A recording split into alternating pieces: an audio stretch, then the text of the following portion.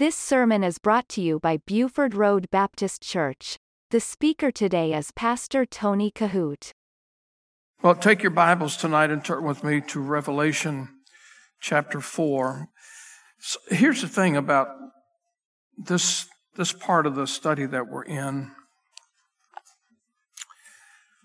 Revelation at this point, where we are in our study, is going to get real deep, and it's going to be, I think, complex for the most part. That's not my style of teaching or preaching, and certainly not my preference. And I think that you have come to reason with that through the years. But when we get to a place like this, chapters 1, 2, and 3 have been fairly sustaining as far as we can comment or two on a verse and here and there, and it just kind of flows and it moves in rhythm. But when we get to this particular book or this particular chapter, from this point forward, things are going to get really, really deep. There is no way to just casually talk about these particular scriptures in order to get, I think, to the heart of the study and to uncover some of these incredible truths. We've got to look beyond the surface. It just necessitates that. And so when you're reading these verses with me, there will be things perhaps that come to your mind that we do not bring out at the moment. But I would encourage you to bring something with you from this point forward to take some notes, because you will definitely need it to go back and rehearse what we talked about. I'm going to begin tonight actually with verse number 1 of chapter 4, and where we left off last week, we will get into verse number 2 here real soon. So let's look at this, Revelation 4 and verse number 1. Keeping in mind that John, the beloved, is writing, and he says this, and it's a continuation, it's a conjunction, by the way. We'll get to another part of that in this chapter, maybe chapter 5. But he says here in verse number 1, after this I looked, and behold, a door was opened in heaven. And the first voice which I heard was as it were a trumpet talking with me, which said, come up hither. Now, if you are accustomed to writing in your Bible, perhaps this would be a good place to underline those words, come up hither, because this is in reference to the rapture. And it's very, very important here. We'll see some of these things unfold as we go along.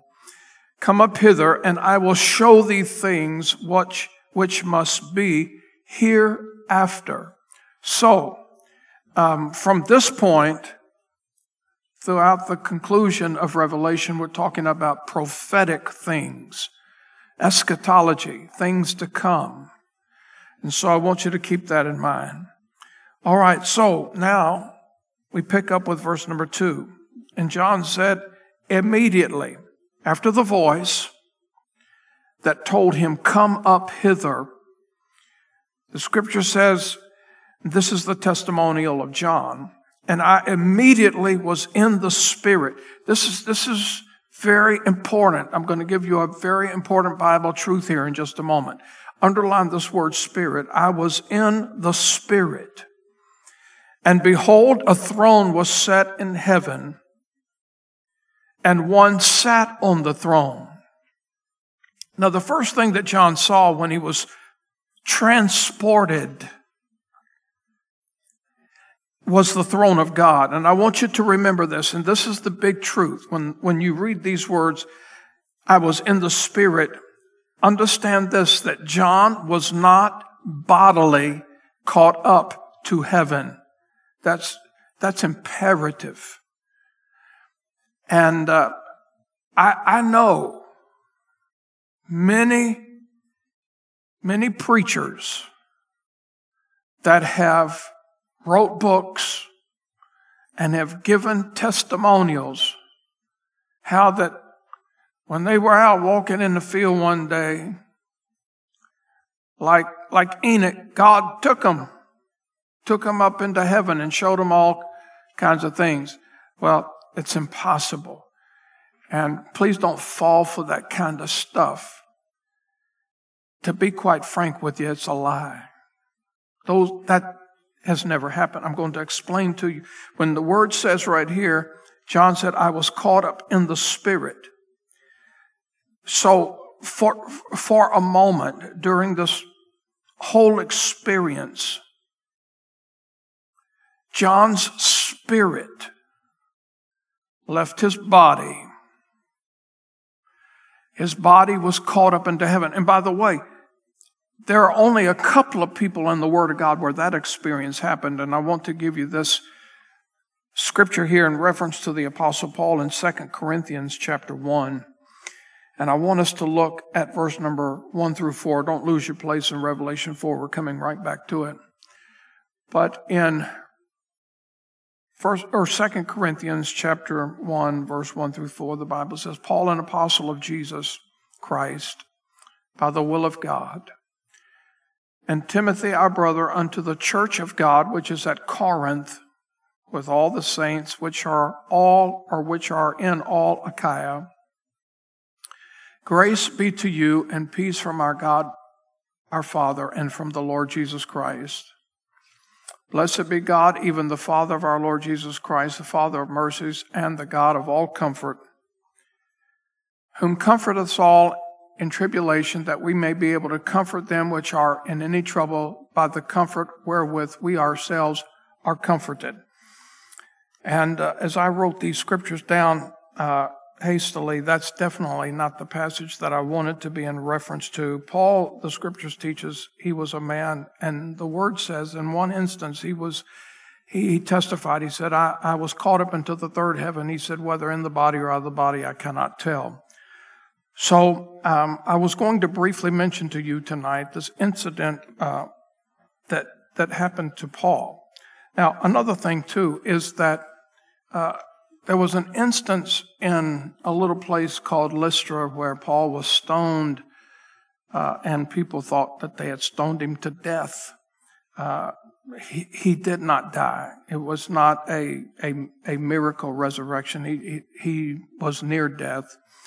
But that is neither the incident that I'm talking about. They have the scripture on the screen now, 2 Corinthians chapter 12, and this is the one that I wanted. I knew a man in Christ above 14 years ago, whether in the body I cannot tell, or whether out of the body I cannot tell. God knoweth.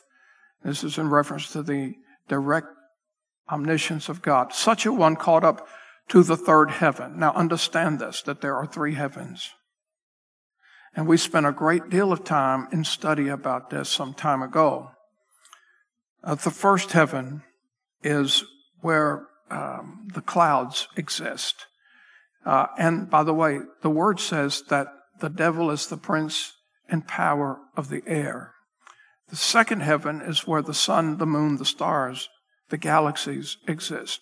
The third heaven is where God's throne is. And so if we go back to verse number 2 just for a moment, the latter part of that, he's saying, I really cannot be definitive on this experience, whether I was in the body or out of the body. Such a one caught up to the third heaven, which I want to make something clear to you. And I'm not taking anything away from Paul.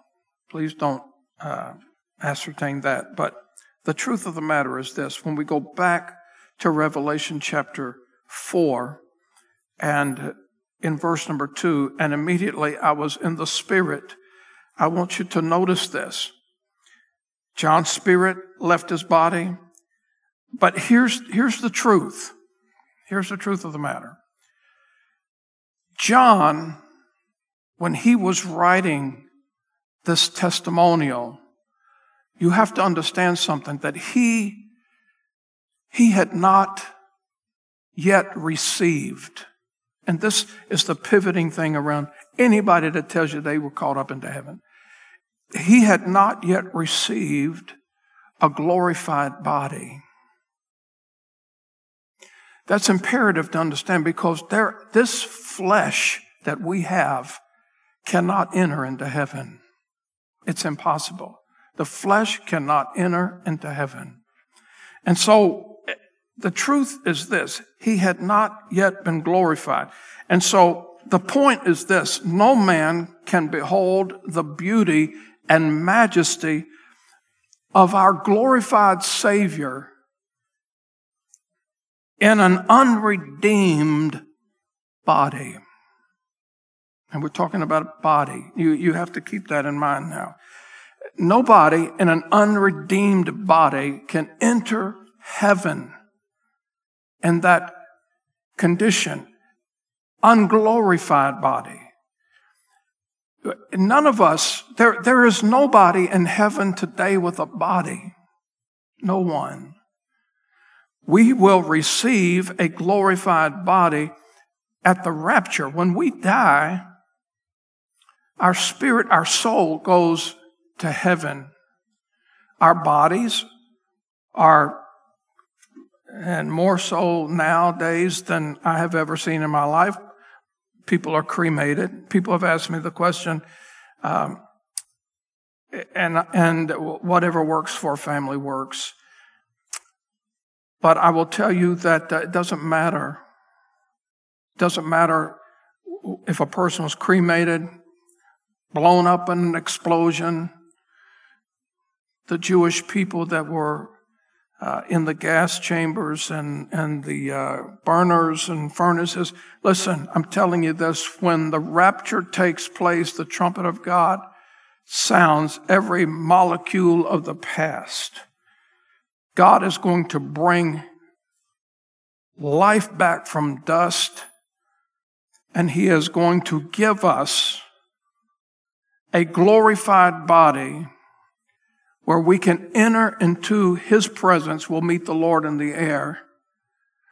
But there has never been, let me put it that way, there has never been an unredeemed or an unglorified body that's made it into heaven. It's impossible. So when John writes here that he was caught up in the Spirit, that's very accurate, very true. The first thing that he sees when this experience takes place in his life is the throne, God's throne. That's the first thing. Go back to verse 1. After this I looked, and behold, a door was opened in heaven, and the first voice which I heard was as it were a trumpet talking with me, and said, Come up hither, and I will show thee things which must be hereafter. He says this, and immediately I was in the Spirit, and behold, a throne was set in heaven, and one sat on the throne. We're going to talk about that. Now, so here's the thing that I want you to remember, that in the midst of all of this happening, immediately, it's a picture, a type of the rapture. It's a prophetic scene of the rapture. Immediately. And Paul said in the twinkling of an eye. And he was caught up where he says, and we will meet the Lord in the air. But immediately when John is caught up, the first thing that he sees when this experience happens, when he's in the Spirit, is that he sees the throne of God. That's the first thing that takes place. It's the centerpiece of this heavenly experience that he is going through. But then things start to get a little complex and a little bit more deeper as we move to verse number 3. And he that sat was to look upon like a jasper and a sardine stone. And there was a rainbow round about the throne, in sight like unto an emerald. So when we get to verse number 3, there are some beautiful things that start to unfold here, and there are 3 specific stones that are mentioned. These 2 stones that the word talks about first here the jasper and the sardian stone, I want you to know that this symbolizes, these two stones, they symbolize the glory and the majesty of God. And much is said about these stones and the glory and the majesty of God all throughout the Word of God. In fact, when you talk about God's glory, you really can't define it. It's something that cannot be communicated. We don't have words for it. Because what we do know is this, that Jehovah God is light, unapproachable. We know that. Paul said it this way in 1 Timothy chapter 6, verse 15 through 16, which in his times he shall show who is the blessed and only Pontiff, the King of kings and the Lord of lords, who only hath immortality, dwelling in the light, which no man can approach unto, whom no man hath seen, nor can see, to whom be honor and power everlasting. So, God is light that's unapproachable, according to the Apostle Paul in the Word of God. Now, the jasper and the sardian stones are also mentioned in the list of precious stones that was set in the breastplate of the high priest in the Old Testament. Significant. In fact, I want you to see this. In Exodus chapter 28, verse 17 through 20, the word says, and thou shalt set in the settings of stones, even 4 rows of stones. The first row shall be a sardius, a topaz, a carbuncle. This shall be the first row. Verse 18. And the second row shall be an emerald, a sapphire, and a diamond. The third row, a ligure, and agate, and an amethyst. And the fourth row, a beryl, an onyx, a jasper. They shall be set in gold in their enclosings. Okay, so in these descriptions of the breastplate of the high priest, 2 important stones are mentioned that also John talks about in Revelation chapter 4 and verse number 3. These same stones, by the way, in another place, is also mentioned among those describing the glory of the king of Tyre. And I want you to see this in Ezekiel chapter 28 and in verse number 13. The Bible says, thou hast been in Eden, the garden of God. Every precious stone was thy covering, the sardius, topaz, and the diamond, the beryl, the onyx, and the jasper, sapphire, the emerald, carbuncle, and gold, the workmanship of thy tabrets. And of thy pipes was prepared in thee the day that thou wast created. So, here's the thing that I want you to remember. There are several places in the Word of God where these 2 specific stones are mentioned. Now, we find them again in another place. We fast forward a little bit in Revelation 21, and I want you to see this in verse number 19 and 20. And again, I want to emphasize something while they're getting these scriptures on the screen. This is where we get a little deep and complicated, and you really have to be into this to get it. This is not a sermon. This is teaching, and it's deep teaching. It's complex, and so I don't want to do this to lose you. I want you to gain and learn from this. But in Revelation 21, verse 19, the Bible says, and the foundations of the wall of the city were garnished with all manner of precious stones. The first foundation was jasper. The second, sapphire. The third, and I'm not sure how the correct pronunciation of that is, chaldoni. And the fourth, an emerald, in verse 20. The fifth, sardonyx. The sixth, sardius. The seventh, and you get it, but the thing that I want you to understand is that in these 2 passages of Scripture, again, we find the jasper and the sardian. So, what is happening here is that the Holy Spirit uses these two particular stones to symbolize the brilliant glory and unsurpassed splendor of God Almighty. And he uses those to do that. The brilliance of the jasper stone symbolizes, and you might want to write this down if you're taking notes, it symbolizes the pure holiness of God. And the deep red of the sardius stone, that symbolizes the blood atonement demanded by God for the remission of sin. In fact, in Revelation 21, verse 11, let me give you that scripture very quickly here. Having the glory of God, and her light was likened to a stone most precious, even like a jasper stone, clear as crystal. So, we're talking about the jasper stone, the sardius stone. The jasper stone, clear as crystal. And so, in this particular setting, no doubt it was Jesus that John was looking upon. And so Jesus here is described as a jasper and sardian stone. That's a description of Jesus in the human ability to communicate what John was seeing. The next thing that John saw, and this is interesting, the next thing that he saw was a rainbow. He saw a rainbow around the throne.